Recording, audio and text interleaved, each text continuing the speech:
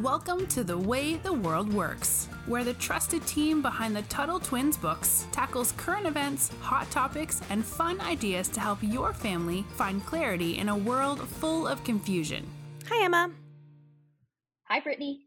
So today I want to talk about something that I really love, and it's called criticize by creating. It is one of my favorite sayings ever.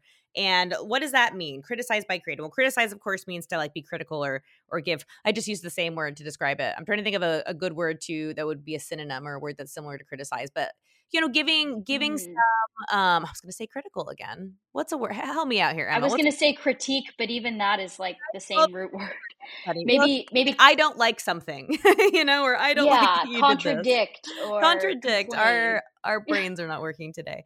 So criticize by creating. So let's say, well, not just let's say, there are a lot of things that are really messed up and wrong in this country, not only with government. I think that would be an endless, we could talk about that forever, but also businesses, right? Maybe you don't like the way Target does something, which is not true because Target's perfect.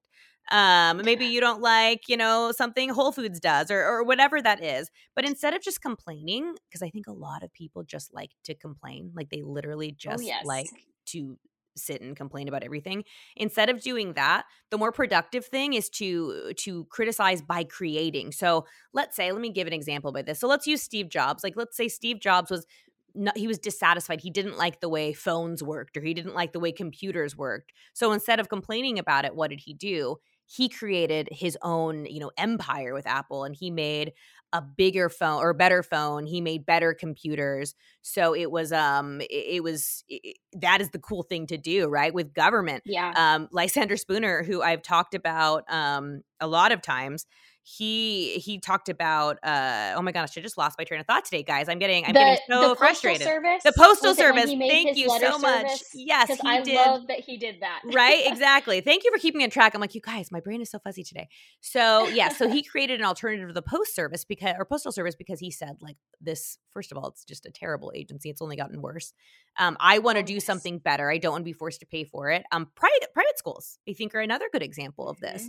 Private schools have said, okay, our public school systems are failing our children.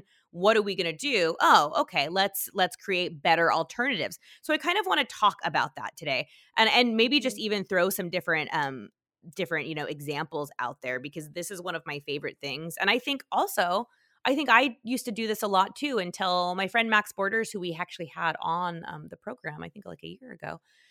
He has a big conference where he used to talk about this. It was called Voice and Exit, because he talks about you voice your opinion and then you leave the system or you create alternatives. But he was really big on this concept of criticize by creating. And it was one of those things where I was just like, oh my goodness, my mind is blown. That's so perfect. Magat Wade, who we also had on the podcast, she's an entrepreneur, and that's her big thing, that I'm not just going to sit and complain and point out what everybody's doing wrong. I'm going to show them and lead by example. So Emma, I don't know if you have some examples, because we could go on, I think, so long for this. If you want to give some examples of how you did this or how other people have done it. Yeah, I mean, I can't put you on the spot. Sorry. I haven't built a hugely successful business or a private school or anything like that.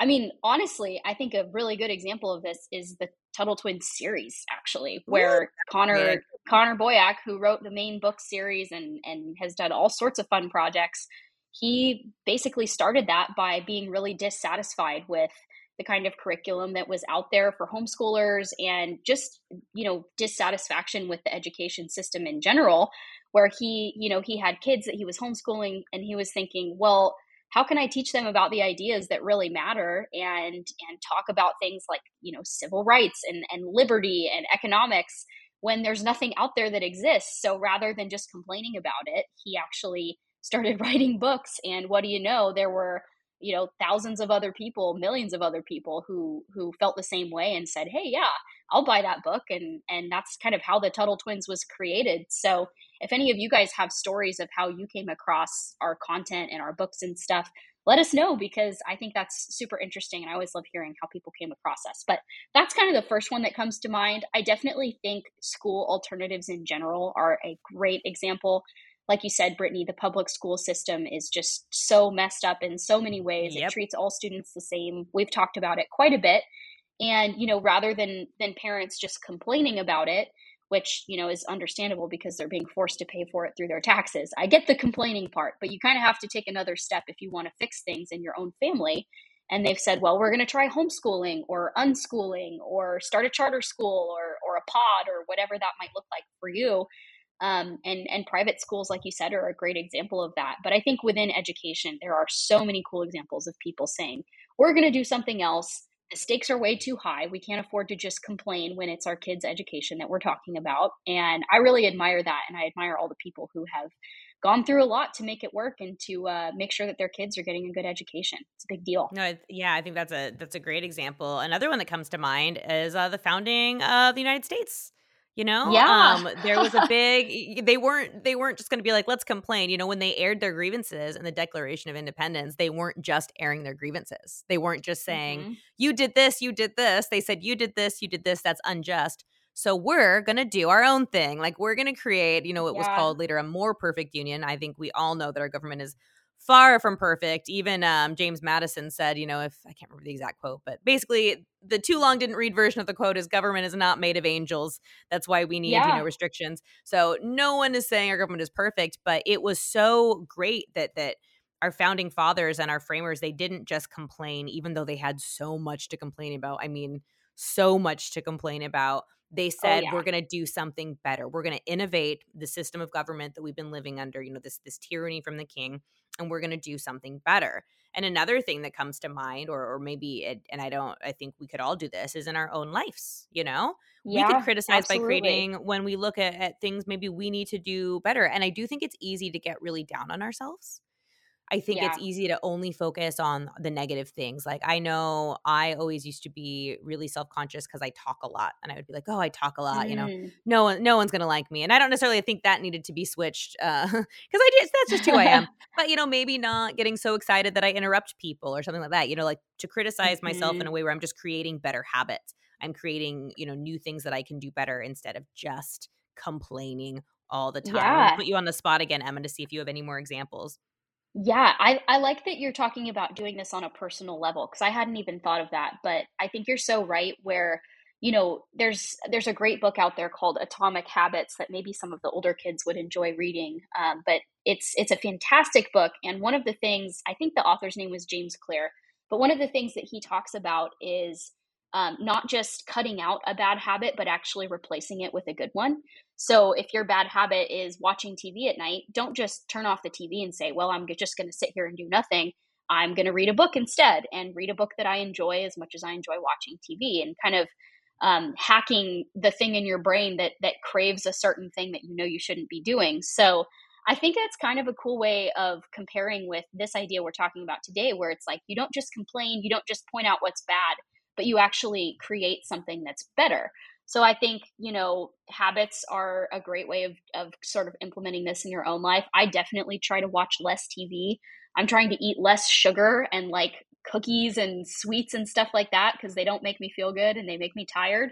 So instead I have, some healthy snacks that I really enjoy eating. And when I'm craving something that's not so healthy, I'll eat the slightly healthier thing, because I know it will, make me feel better in the long run and nourishes my body more. So I think that's like a super small example, but there's a million ways you can implement this in your personal life that I think are super positive and will help you kind of stay on track with what you want to do. But then also, like you said, when it comes to criticizing, systems or businesses or things that you encounter in your daily life that you don't enjoy, we can't always make our own version of the post office, but because Congress will shut you down and it's ridiculous, which is what happened to Lysander Spooner. But anyway, you can always be thinking of creative ways to get around your problems. And it's not always easy when it's something as big as the government. But if there's a business that you think is really not serving people well, you could be the one to start a competitor business someday and actually like fix the problem. And we've talked so much about entrepreneurs on this show, and what caused them to have their inspiration and their ideas. And I think a lot of them saw problems and were just willing to work hard and try and fix them. So my encouragement would be, even if it seems kind of impossible to fix a problem, don't just write off creating a solution because it seems too big. You know, we would have no Tesla, no Amazon, no, you know, you could go through a whole list of awesome businesses if people all thought that way. So don't limit yourself. That would be my advice. And it's a great point. And back to, I told you that conference I used to go to every year before the pandemic, because I don't think they do it anymore, that it was really cool because all these innovators came together to create or to propose solutions. And it was really cool because you had people who offered new climate change solutions, you know, instead of the government getting involved.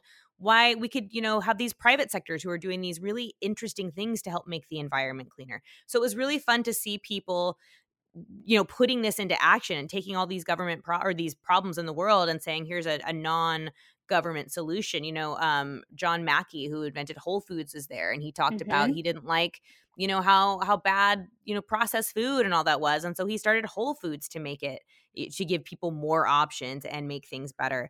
And so it was really fun because for 3 days you had all these people.